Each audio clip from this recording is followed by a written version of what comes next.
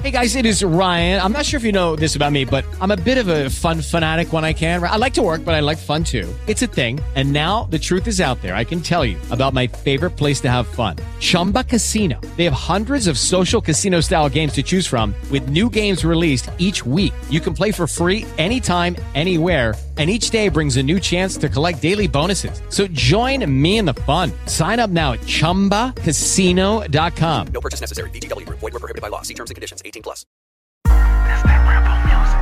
This that rebel music. This that rebel music. This that rebel music. This that rebel music. This that rebel music. This that rebel. This that rebel. Welcome to Landsharks After Dark, your favorite podcast about the Ole Miss Rebels. I'm your host, Justin Sanders. Joining me this week, just like every week, got my co-host, John Stefanchik. John, how you doing, buddy? Doing good. Diamond Rebs rolling along. That's right. Yeah, that's what we're here to talk about. Good news only, as this show is known for. We would never report on anything not positive for the Rebs. Good news and fun facts at the end. We're going to do fun facts at the end of the show. Oh, you got fun facts for me? Nice. No, I'm joking. Fun contractual facts. Fun contractual facts. Yeah, I can think of one. Of course, I'm joking. We did an entire episode about the serious trouble that Ole Miss's football program is in. You can find that on the iTunes feed. I actually, at the time of this recording, I keep forgetting to get an episode page set up for that, but probably by the time you hear this, I'll have one for this episode and for that episode. So if you haven't heard it, maybe you're one of our Android listeners, you can head on over to landsharksafterdark.com.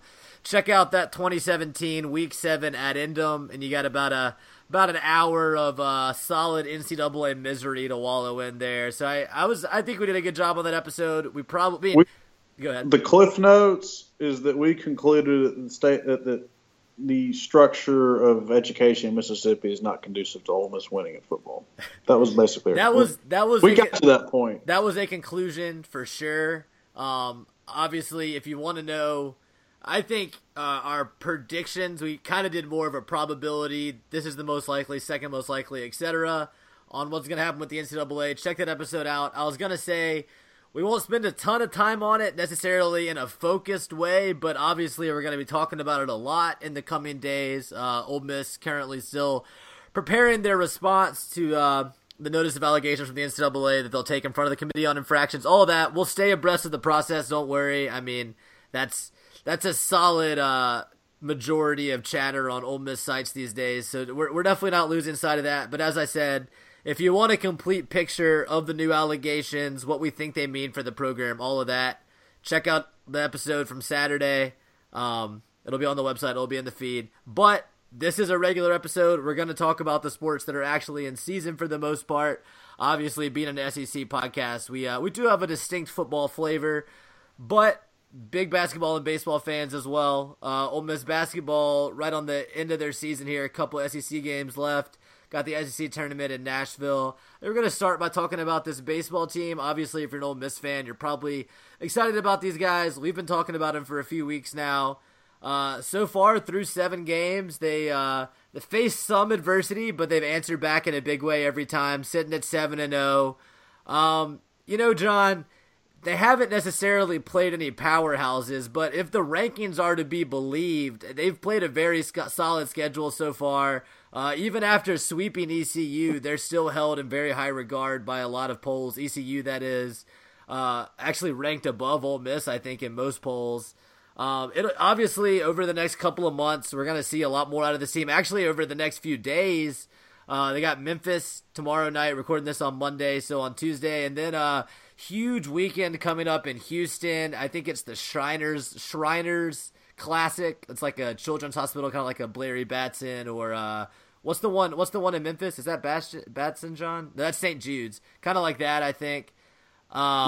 Memphis resident Justin Timberlake has the Shriners Hospital for Kids open on the PGA Tour. I don't know. Oh, interesting. Well, yeah, this is a baseball tournament with the same sponsor.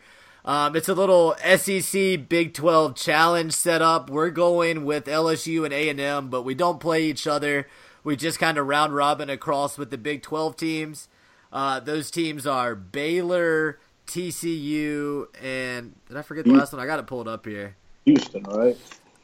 Texas Tech. I don't know how I forgot that. I knew that one for sure. So on Friday at noon, Ole Miss plays Baylor. Saturday at noon, they got Texas Tech. And Sunday at 1:30, TCU. All times are central there, so you got to adjust an hour for you, John. TCU, number 1 team in the country. And Texas Tech, number 10, I think. Tech was a national. Yeah. What are they ranked? Very solid. I think around number 10. They're a top 10 team in a lot of They polls. were a national seed last year. Yeah, so it's great competition, great chance for these young Ole Miss players to get a taste of what it's going to be like to go against top-line talent in the SEC. Yeah, I mean, this team it's young, but it's talented. I mean, they do some freshman stuff, but so far they're. John, I think through 7 games, a lot of the narrative around these kids and what makes them what they've been so far has to do with travel baseball. I don't know if you've heard that, but it seems like these kids play travel baseball for years. They get used to playing against the high-level talent. They get used to the pressures of the big stage. I mean, they've probably never played in front of a crowd the size of an Ole Miss Saturday crowd, but still big crowds on these travel circuits. And they just seem really mature for freshmen. Ole Miss is consistently starting 4 freshmen in the lineup. You got Cooper Johnson behind the plate, Cole Zabowski at first, actually 5. Greg Kessinger at shortstop, Thomas Dillard in left field, and then I thought of a 5th one. Maybe just 4 consistently, but tons of freshman arms. Some dude named Brian Seamster comes in the 8th inning Saturday and hits a 2-run dinger to take the lead. It was a good one too. He got all of that one. Yeah, I mean, there's random talent all over the roster that either freshmen or transfers, guys that are stepping in for the first time. So far, really impressive. I want to ask you, John, most impressive freshman, and I think it comes down to 2 guys so far, if we're talking about their complete games. Really, all 4 of the starters, Johnson and Kessinger, have played some great defense, but I think best freshman performance so far has got to be between Dillard and Zabowski. I mean, they're just murdering the ball at the plate, and Zabowski's playing great defense at first base, and I think Dillard's going to be a very serviceable left fielder. I'd say 2 today. I'd go Zabowski. Yeah. Well, and Dillard also didn't play on Sunday, and I don't think he played in the midweek game, so he hasn't had quite as many at-bats, but they're both batting around 500, seeing all types of pitches. I mean, a lot of times with freshmen you hear, early in the season they're going to get a lot of pitches to hit, scouting reports are going to come out, et cetera, et cetera. Obviously that can still happen, but I'm actually excited to see Zabowski and Dillard take some tougher pitches because they've been handling everything so well for freshmen. It's really great. Yeah, Greg Kessinger's settled into what I think he's going to be. I think he's going to be better than Errol Robinson defensively. He's a better version of freshman Errol Robinson. That's exciting because Errol was a shutdown shortstop defensively for 2.5, 3 years. I think Kessinger will easily do that. It's great. He saved runs yesterday. Yes. I mean, and we've talked about Johnson. He's just going to be steady back there. He had the winning play yesterday on Sunday to catch a pop-up behind the plate. I still don't think anybody's stolen a base on him. He's going to be special for sure. Yeah, he's already special defensively. Yeah.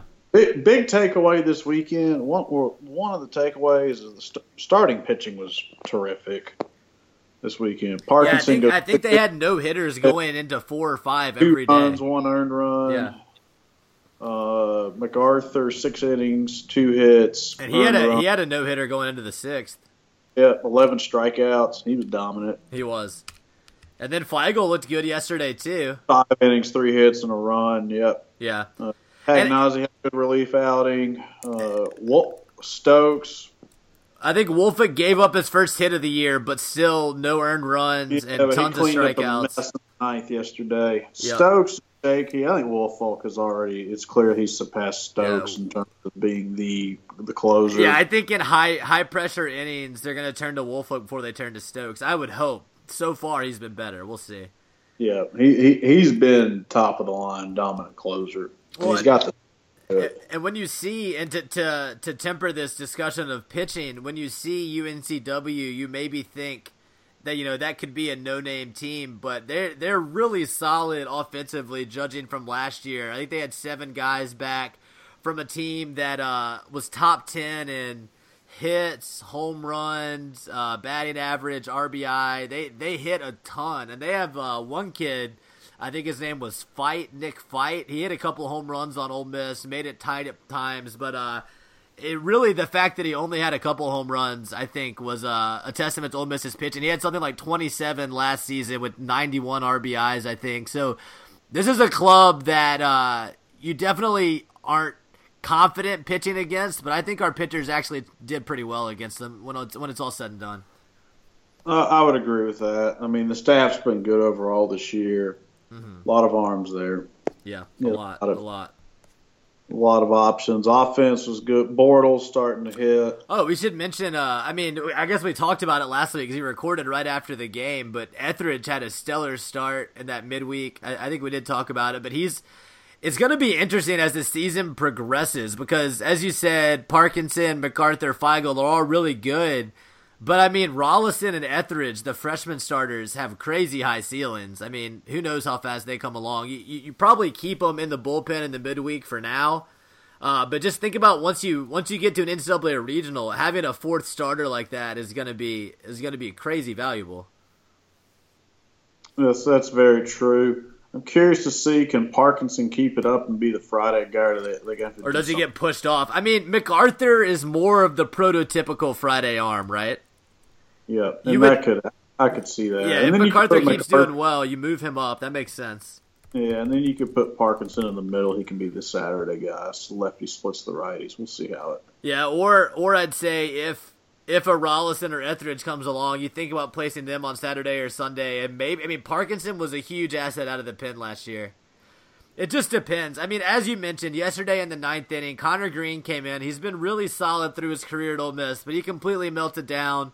Walked in a couple of runs. I didn't count, but at least 5 or 6 walks in the inning. This is at a point where Ole Miss is up by like 5 or 6, so Bianco gave him a long leash. But I think it depends on guys like that. If Green can return to form and be that guy that can eat up a couple innings in the middle of a game, you won't need Parkinson out of the pen. But that stability might be necessary. I don't know. The middle relief is maybe where the question mark is, although Pagnozzi is very solid. I think the bullpen's good. You're going to have a couple shaky outings here and there. It's just how it works. But really, the only real weakness of this team right now is you see a freshman moment every now and then, but thus far they've been they've been few and far between, and like we said, there's a lot of talent on it. They've actually they've really developed a nice lineup here where they can go some combination of Olenek or Blackman at the top. Mm-hmm. You can put Golson in the 3-hole. You can have some combination of Bortles, Dillard, Zabowski. Basically, you can go righty-lefty, or vice versa, 3 through 7 here. And Cockrell as well. Cockrell's in there, and then Cooper Johnson and Kessinger are the 8-9 holes, and you just let them. Yeah, they look good in those spots. Kessinger especially, I think, is going to be very productive in the 9-hole this year. And honestly, any offense you get out of Johnson is lagniappe. So the fact that he had some productive at-bats in the series was great news. He got some bunts down, had a sac fly, I think maybe even a single for an RBI. So them being productive at the bottom of the order is really going to help keep the offense humming. The other thing, too, we love Olenek. Yes.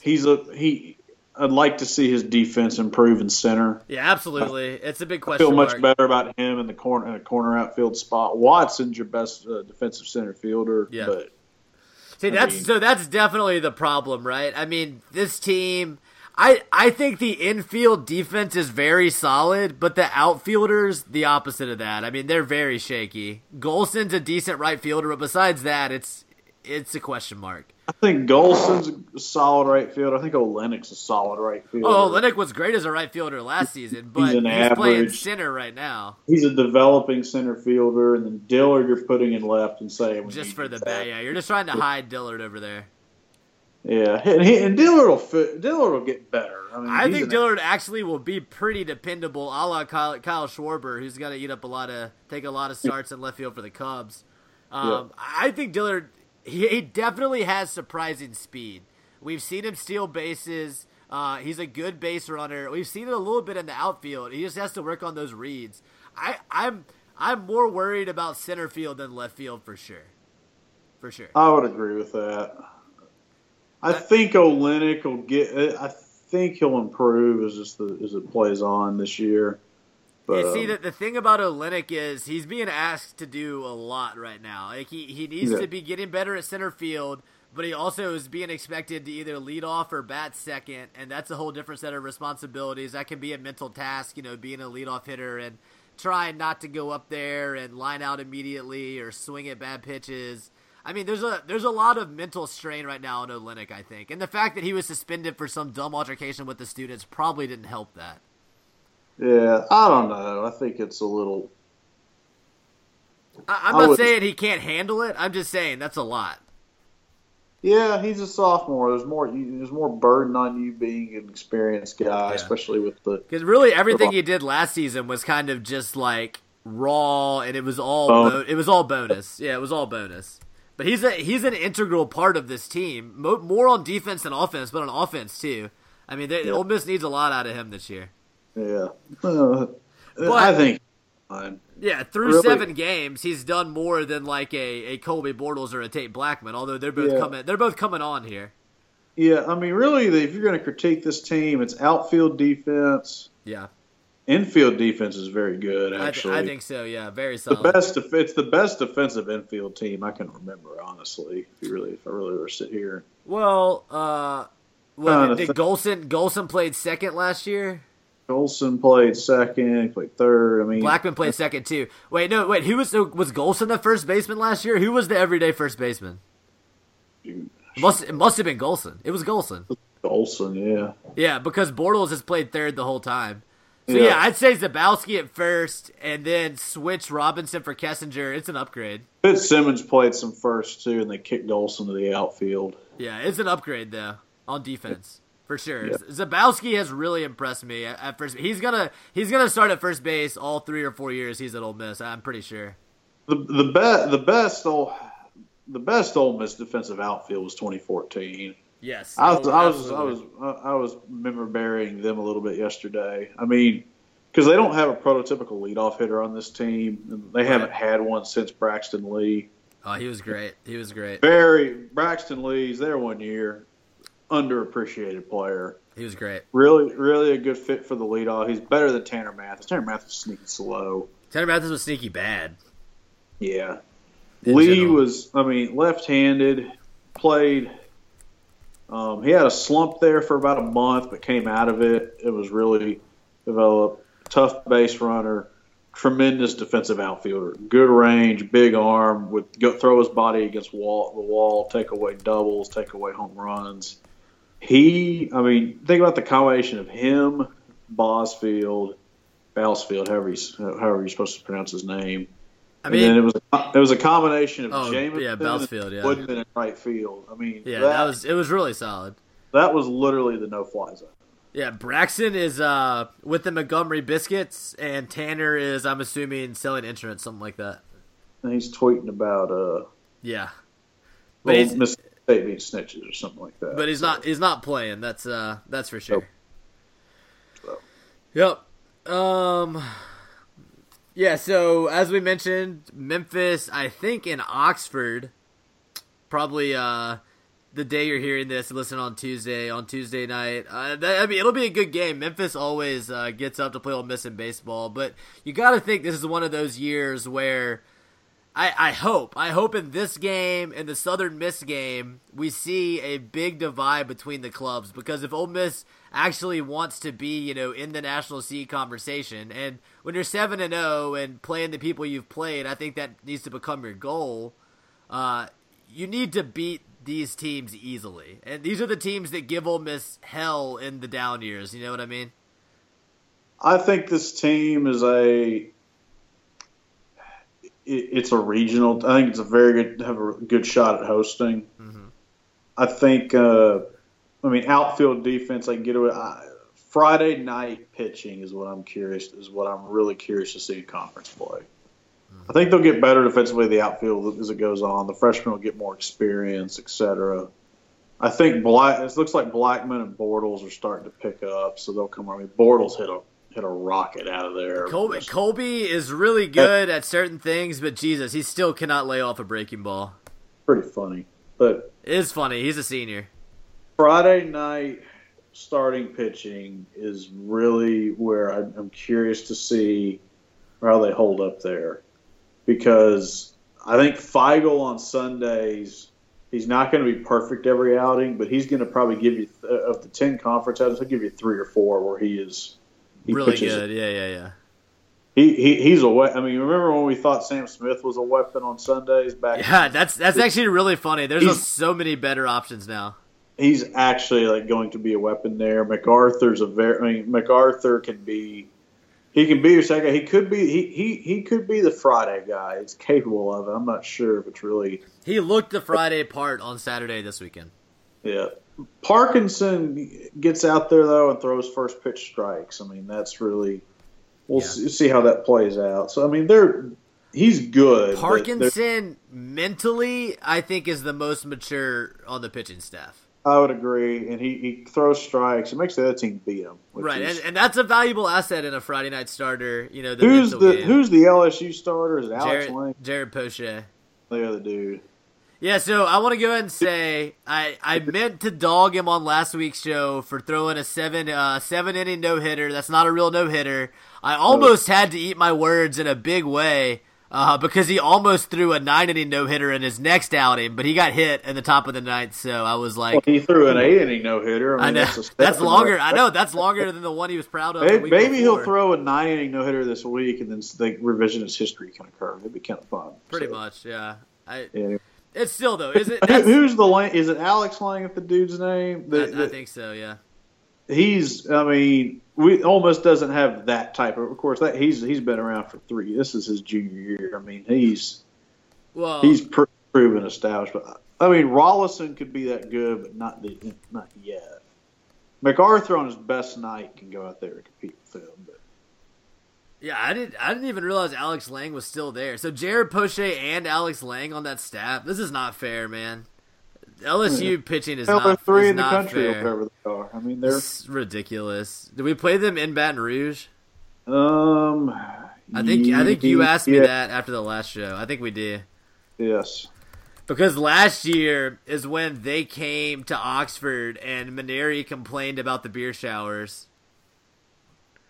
And Woodman had they won the right, series. But Woodman had an early shower. Yeah. God, I hate LSU, especially in baseball. Ridiculous. Let's see. State lost to Marist, I think. That night that we recorded last week, they blew like a 9-run lead in the 9th inning. Did you hear about that? Yeah, I mean that's not their number one priority right now. So. Yeah, no, it was during the first half of that Ole Miss State game. It's who's coaching State now? Is it the Auburn pitching coach? No, it's the LSU pitching coach. His name's Andy Cannizaro, I think. I might have the Andy part wrong, but his last name's definitely Cannizaro. Are they any good this year? Well, I think they've lost 3 so far. As I said, they blew a 9-run lead to like some no-name team. Hold on, I'll look them up. They won the regular season last year, correct?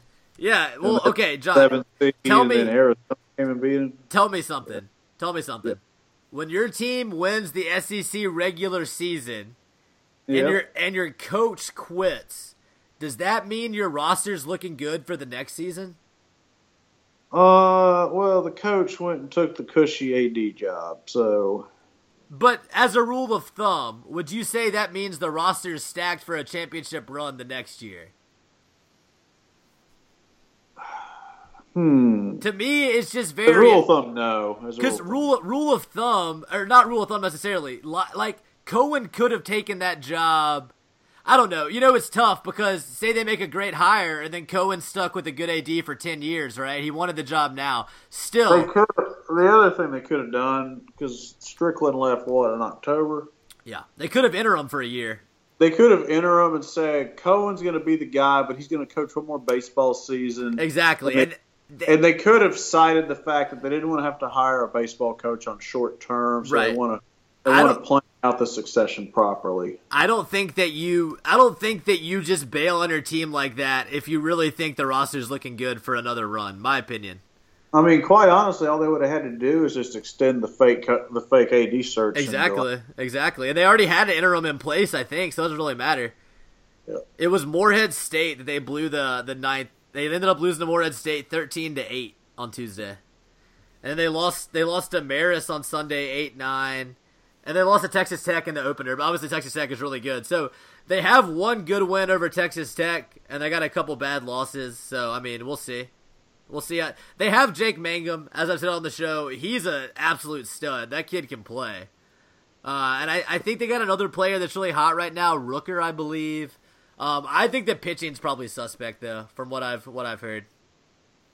I thought they had those two dudes, or are they not there? I think they were hit with a crazy high amount of injury in the offseason. Yeah, I think they had a few Tommy John candidates off their starting staff, which sucks. John Cohen, Tommy John enabler. Yeah. Let's see. What other baseball topics do we have, John? I read out the times for that tournament. I don't think the Ole Miss games are actually going to make it to FS1. I think those are going to be the primetime games, but I'm pretty sure they'll all be streaming on the Fox Sports app, so that's nice. It's in Minute Maid where the Astros play. I don't know if we mentioned that. That's going to be really cool. I mean, that's one of my – I haven't been, but that's one of my favorite MLB stadiums just from the design of it. Goofy Olenek playing on the hill out there. I know. But see, can college hitters actually hit it that far? It's pretty deep. It's way out there. That's a good question. Yeah, I would love to see Olenek play a ball on the hill. That'd be crazy, but I don't know if that's going to happen. They have a short porch and left, right? I imagine that's where the homers left field, you can get it out of there. Yeah, I imagine that's where the homers will go. But like, I really want to go to Minute Maid. I'm bummed I'm not going for this tournament, but I'll make it there soon. My goal is to visit all 30. So far, I've got about 3, and they're about to tear down the Atlanta one, so I'm gonna have to mark that one off and go back to that one. But good progress so far, I know.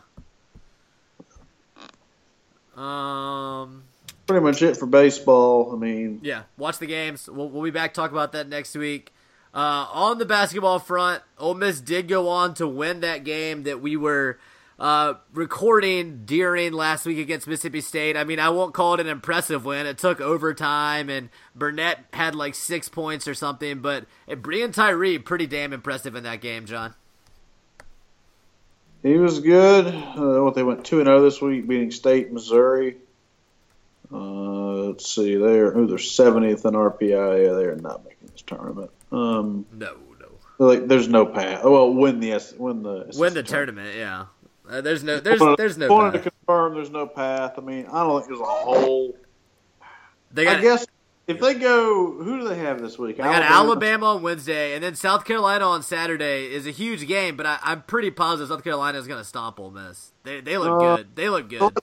So let's say they're 9-7 in the league right now. Yeah. Let's say they beat Alabama and they lose to Carolina. Do they go to the NIT? I mean, interesting question. If you're Bjork right now, does anybody care? If you're Bjork right now, does it help you to send Ole Miss to the NIT? I think so. It's a distraction. No, you go. I would go play the NIT. Yeah. I think especially with Terrence Davis, Brian Tyree, you got some young guys. I mean, yeah, they should. As a fan, I'd be happy with the NIT, more basketball to watch. I'm pretty sure that they'll take it. They didn't even get invited last year. Yeah, their RPI wasn't a good spot. I think it's actually gotten harder to get into the NIT because there are a lot of small conferences that get auto qualifiers now. Is that right? Yeah, it's actually more of an accomplishment if you're a Power 5 school to make it to the NIT now than it used to be, I'm pretty sure. It's harder. There are less spots, from what I understand. I mean, if they're not going to host a game though, then who cares? Would be my bid. They would have to win it. I think if you're a big program, it is easier to host though, since there's less spots. I'm not sure though. I mean, obviously, if Ole Miss got matched up with like the Horizon League champion or something, it would only make sense to host in Oxford. Like that's just the logical Yeah. But I don't know. We'll see Where's what the happens. tournament this year? Nashville again, I would presume. I believe so, yeah. SEC at Bridgestone Arena. So Alabama on Wednesday is winnable. I haven't watched a single Alabama game this season, I'll admit, but I do know that Avery's team is not yet ready for prime time. I mean, they'll probably play Ole Miss close, and they might win, but I don't think it's necessarily a very good team. South Carolina plays great defense, if you remember from the first game this season, but I think since Ole Miss played them in that might have been the third game of the SEC slate. Since then, I think their offense has actually improved. Sundarius Thornwell is having a great season. He's a great player. I saw they beat, I forget who it was, maybe Florida. No, I don't think it's that. Let me pull it up. But they've been trending up lately. I don't feel great about that matchup on Saturday. It is at the Pavilion, I think.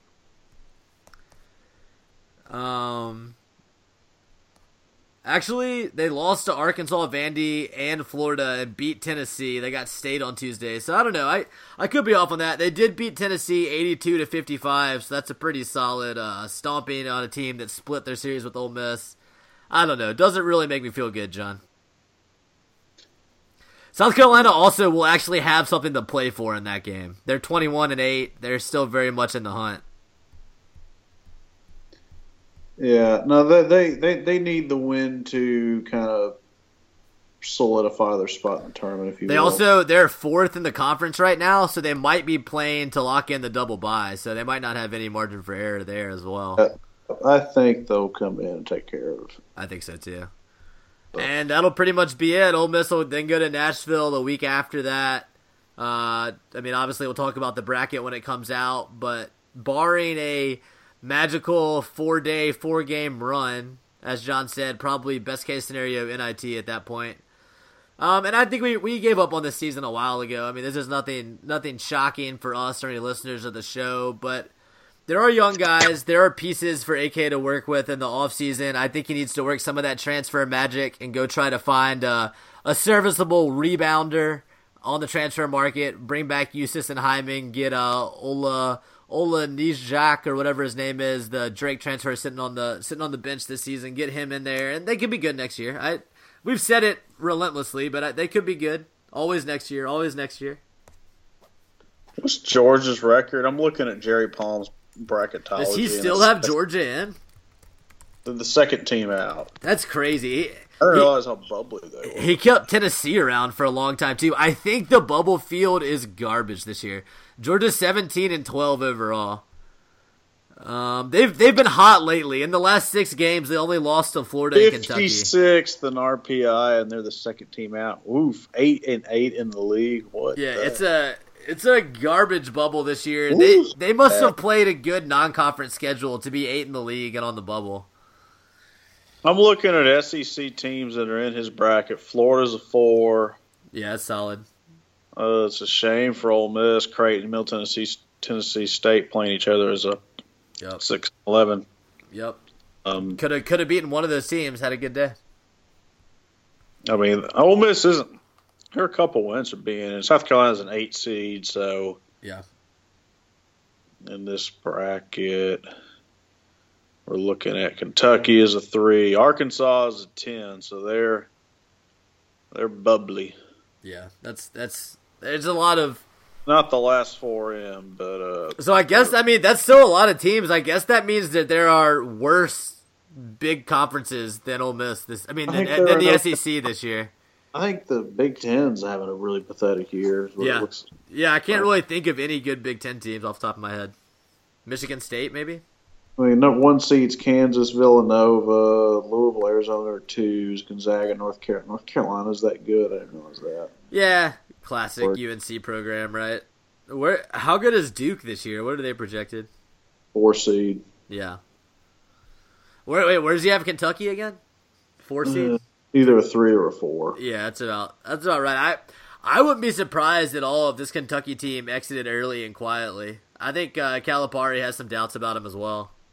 Interesting. Yeah, that's what I've heard at least. He doesn't think they have that killer instinct. I mean, they've lost to some dumb teams.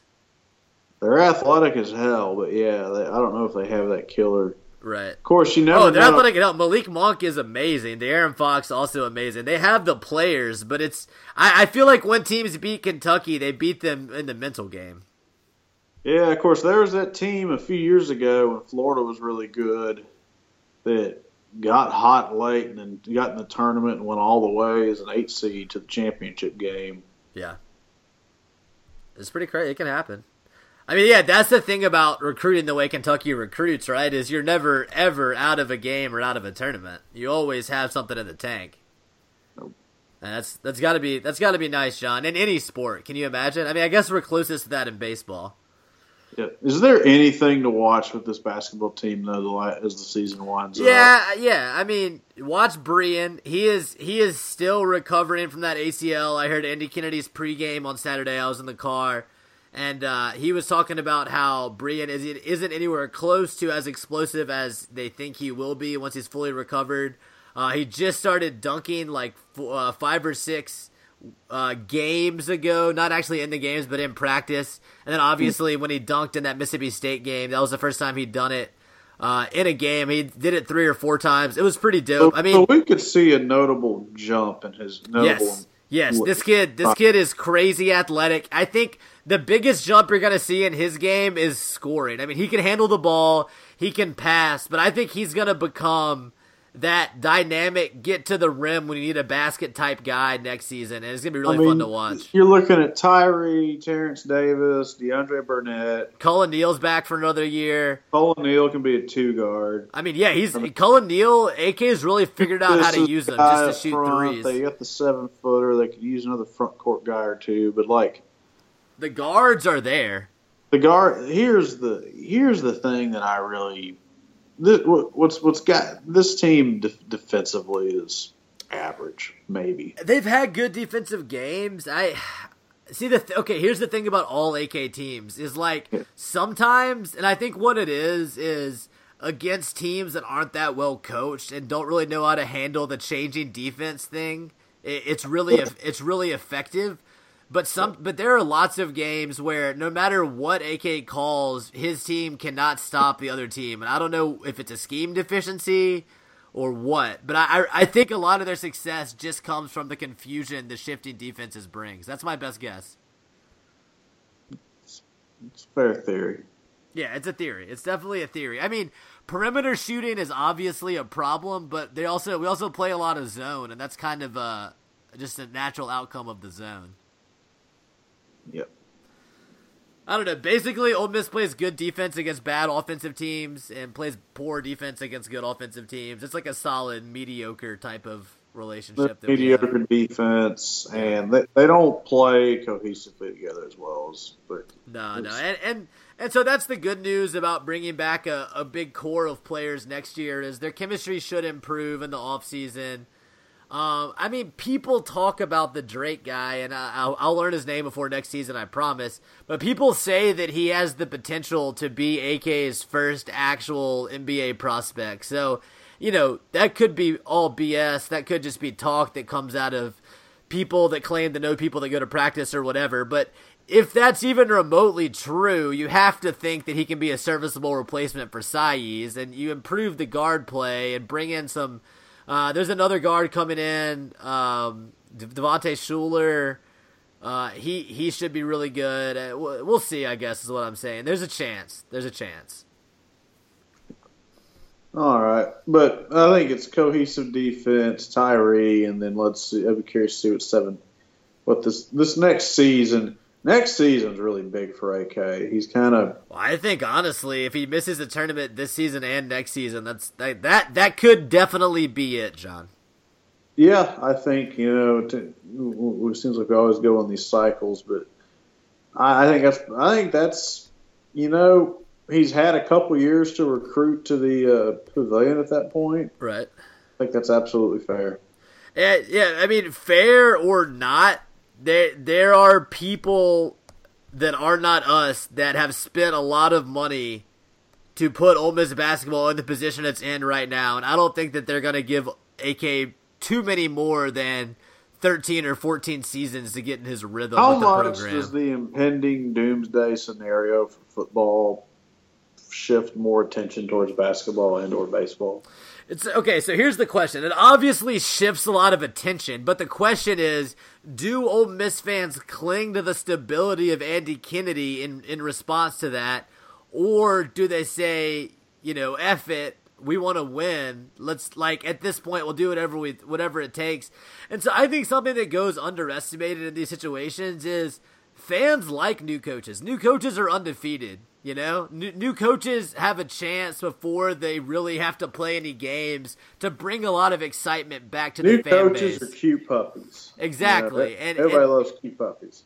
And so, I think people underestimate how quickly you can change the mood of a fan base when you change the head coach. And so even if a lot of attention's on basketball, I don't necessarily think that means AK's job is safe. Does that make sense? Do you understand where my thought process went there? Agree. I think AK is, I don't know, and if they went a different direction than AK, I don't think they necessarily would go get a better coach than AK. Maybe they get a guy that connects with the talent they have. AK is a solid coach. He would get another job somewhere if he wanted one. I don't doubt that for a second. So I think that you could find a coach with a much higher ceiling than AK. That would come to Ole Miss right now.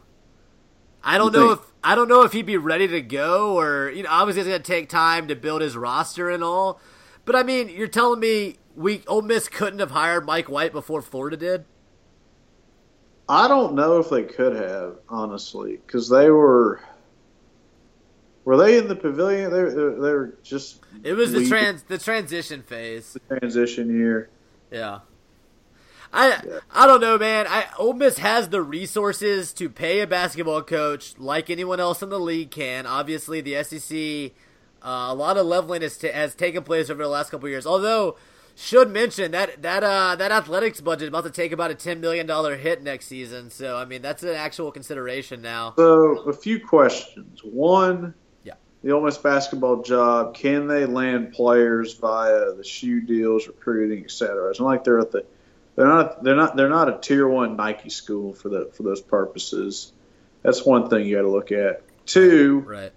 How loose can they be on the recruiting trail? Because look.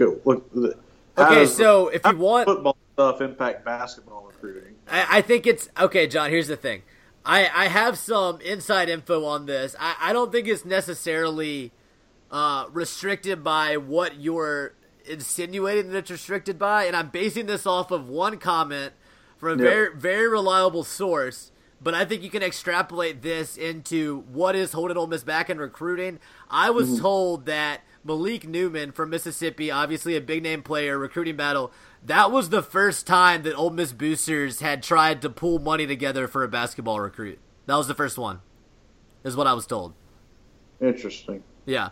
So I think it's more, and obviously there's some part there of you can't get in trouble if you don't cheat, but I think it's more than that. You know what I mean? I think it's more the want to do it on the part of the boosters. Yeah.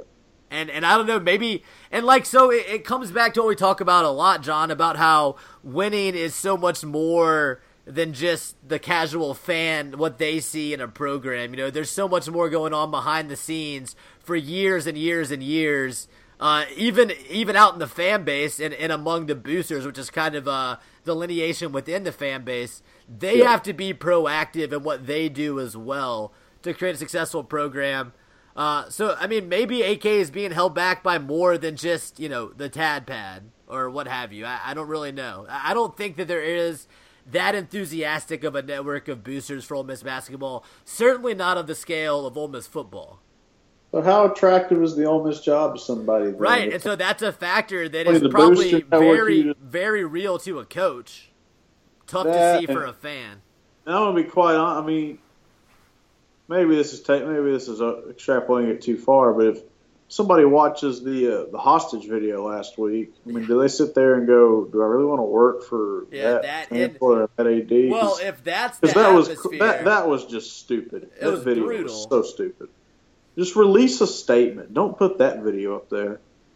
Yeah, if you're gonna put that video up there, I mean, I want like Bin Laden's cousin. I see what they were going for. I think the idea, okay. The execution, no. Yeah, I agree. Here's the other problem: you putting Freeze there in a united front with Vitter and Bjork. I just don't think that was the move. Yeah. And if you want to support your coach, but not like push the united front thing too far. Yeah. Then just do it through a statement because it'll read differently than it looks optically. Like Freeze could have the same statement he had more or less, and everybody would have been like, "Whatever, it's a statement." I think the reason they went with the video is because if they released a statement, and I don't necessarily think they're right, but I think I understand their thought process, which is if you release a statement, you immediately get 1,000 conspiracy theories about how it's all lip service.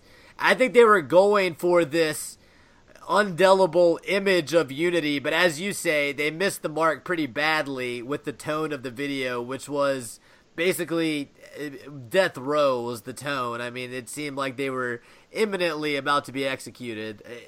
It did not work, but I think I understand what they were thinking. Yeah. I wonder if it would have made more sense just to have Vitter give an address. And Vitter didn't have to sit there and read off all the allegations, but that he kind of gives just a summary of what they're, I don't know. I mean, that's what. The timing was weird. I think they wanted it to come from the university before it came from Pat Forty or Dan Wolken or Robertson or whatever. But I don't know. It seems like you could have taken an extra day. Yeah. To work on it and think about it and all of that. It was weird. It was obviously very weird. And like I said, listen to our episode from Saturday. We talked about all that stuff in a lot more depth. But John, I want to get to what you wanted to talk about, John. I love this storyline. Mm-hmm. Go ahead. So, which number will be bigger? Okay, we'll just say this. So Dan Mullen got a contract extension today, renewed, whatever the term. Yes, sir. I think extension. 4 years, $4.5 million. So $18 million. That's a lot of money for five wins. Season where they beat T-Sun by 35, and Leo Lewis snitched. Yep. So they clearly Mississippi State. I mean, just continuing their commitment. It's a tradition of excellence over there, John. Their tradition of being obsessed with T-Sun. So to put it in perspective, but here's the real question. Go ahead. What dollar figure is going to be higher when this is all said and done? Mm-hmm. Mullen's $18 million that he's gotten for promoting a culture of snitching and executing. Yes, which he did execute. He executed. Or the amount of hard costs that this whole investigation has cost Ole Miss. It'll probably be similar, or Ole Miss will pay more, depending. So if Ole Miss gets a 2-year bowl ban, that's like $20 million at least in lost revenue. That's serious money. Yep. That's a good question though, John. I want to put in perspective Mullen getting a 4-year contract extension right now. If you will get in your time machine, go back about 12 or 13 months, Mississippi State refused to extend Dan Mullen's contract after a 9-4 season because he got embarrassed by Ole Miss on Dak's senior night and then tried to leave for Miami. All right, So now fast forward. They go 6-7, beat Miami of Ohio in a bowl game narrowly. As you said, they did stomp Ole Miss. More importantly, stomped Ole Miss in the NCAA arena. Leo Lewis in the NOA. John, the timing of this is just insanely craven, is it not? We're talking about 5 days after the NOA that names Freeze. State's going to do – it's just hilarious. It's like, could they be any more transparent with this stuff? Never change. Never change, little brother. Never change. I mean, they kind of kicked our ass on this whole deal, to be blunt. So I mean, they kicked Ole Miss's ass after getting destroyed on the field 3 out of 4 years. Yeah, fair. I mean, fair. They accomplished what they wanted to accomplish. I mean, perhaps. It's not like, I mean, I think we think this is going to end poorly for Freeze, but it's not over yet. Still, I think they like this more than they do winning the SEC. It's my opinion. I mean, that's probably true because winning the SEC, you're going against 13 other fan bases, whereas this, it's 1-to-1. It's, I live in Mississippi. I got this one guy at work, maybe my boss, maybe just a guy on my level. He likes Ole Miss. He annoys me. He talks about Freeze's recruiting. He talks about Freeze's Egg Bowl wins. I mean, this is such a rewarding moment for them. Yeah. It's nice. I mean, it's really good for you, John. You don't have to deal with any of this shit. Exactly. It's not really bad for me either. I mean, I used to work in an office with like 20 or 30 people. I actually had to deal with State fans. It's just me and a couple other Ole Miss fans now. So we pretty much just, cry all day. It's not bad. Cry all day. Yeah. Whatever. Nah, I mean, when stuff like this happens, the real result is, I guess we'll just spend more time, on our work. Productivity. That's the Ole Miss fans' response to stuff like this is, well, I guess we'll just have to go make some more money instead of reading message boards this week. Yeah. We'll take it. What else you got on the docket today, John? I think that's pretty much it. I mean, we hit it. I mean, we want to talk about Mullen. Did we talk? We talked last week about how Chad didn't get invited to the combine. It's garbage. Yeah, I'm remembering it now. Other football topics. No defections as of yet from the current team. The Rebels Unite campaign. That was I didn't care for that. You didn't care for that. You know what I don't care for, John, and I think you're saying the same thing is. When the Ole Miss football program is like tweeting out the quotes of current players in tweets about staying, it's just like kind of pathetic and it's just very desperate sounding. Just shut up for a week. Yeah, and I mean, so John, I don't know if you noticed who Freeze was tweeting at today. No, I didn't. But it's directly related to the Ole Miss rumor mill of the last several days. I'm not going to get into it on the show, but I will say that Freeze went out of his way to tweet loving messages to his wife Jill today.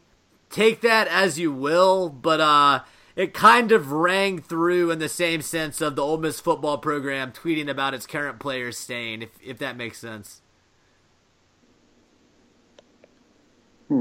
Yeah, if that's confusing to you, John, I'm gonna guess you haven't been on too many Ole Miss message boards lately. No, I was informed. Yeah. I was informed. Well, I read, and there's a post on the Spirit board saying that any messages about people's personal lives will be deleted. That's so funny. On the other side, it was the opposite, where every message was about Coach Freeze's personal life. I don't know. What do you think the McCready I don't know what the McCready Freeze relationship's like. Probably not great, but at the end of the day, McCready's still a homer no matter what he wants to say. He's a homer with a homer podcast that at the end of the day wants the best for Ole Miss because it helps his business. Freeze, Reagan has his heart. Freeze, tweet Jill. I love you, you're my rock, or something like that. Yeah. But if credible rumors are to be believed, someone out there, probably Dan Mullen, has an article ready to go about Coach Freeze's lifestyle, you could say, I guess. Who knows if we'll ever see it, but I do think the rumors are credible enough that the article is out there. I don't know if he'll write it or not. I've heard from a few different people on this, talked to some people about this. I think we all agree these are the types of things that could come out about a coach at any time, but you only see them after a 5-7 season staring down NCAA death. Yeah. That's pretty much how it works. And I mean, that's college football for you. Stay winning, you're going to have a lot less problems. Amen to that. Yeah. So we'll leave it there on that somewhat ominous note. I think a lot of listeners of our program are probably seeing the same stuff I'm referencing, so they'll totally understand where this is coming from. But yeah, that's the show for this week, guys. I think a lot of Ole Miss fans feel cheated on. That's all I gotta say. Yeah, cheated on, misled, whatever you want to call it. I think there's a chance that people that did not go to Ole Miss, people that perhaps didn't even spend their entire lives rooting for Ole Miss. I know Freeze claims that he has, but I mean, who's going to fact check him on that? There are people outside of Ole Miss that currently have Ole Miss in a tough spot. We'll see what happens. We'll see where it all goes. But for now, people like Ross Bjork, Hugh Freeze, and to a lesser extent Chancellor Vitter, because I think he's kind of just being played because he doesn't really understand what's happening. But people like that are calling the shots at Ole Miss right now, and I don't think it's absolutely clear whose interest they're working in, John. We're going to find out. So I agree with all of that. We're going to find out. Yeah, so that's the beauty of scandal, huh, John? It can unite disparate voices, even such as ours. Yep. Brings us together in mutual dissatisfaction and unhappiness. Yeah, everybody get in the pile, so. Back to the pile. All right, so yeah, that's the show for this week, guys. As I mentioned, hopefully if you missed the midweek NOA episode, definitely check that out. Should be up on Landsharks After Dark by the time you hear this. Hopefully I'll get Sean to post that for us.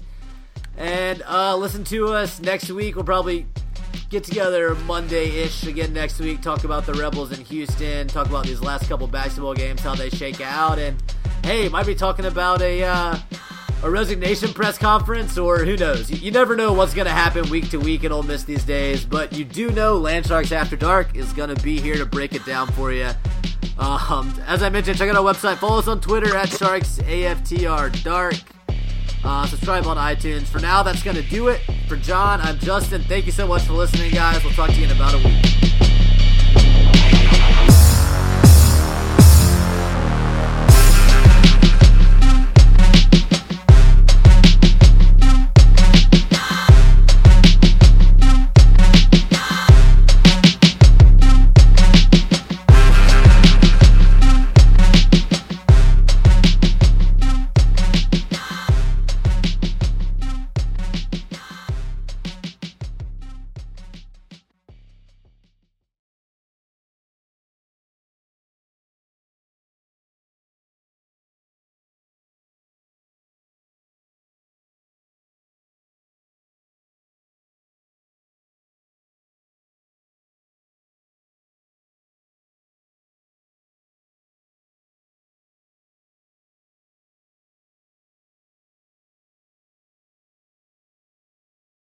With Lucky Land Slots, you can get lucky just about anywhere. Dearly beloved, we are gathered here today to... Has anyone seen the bride and groom?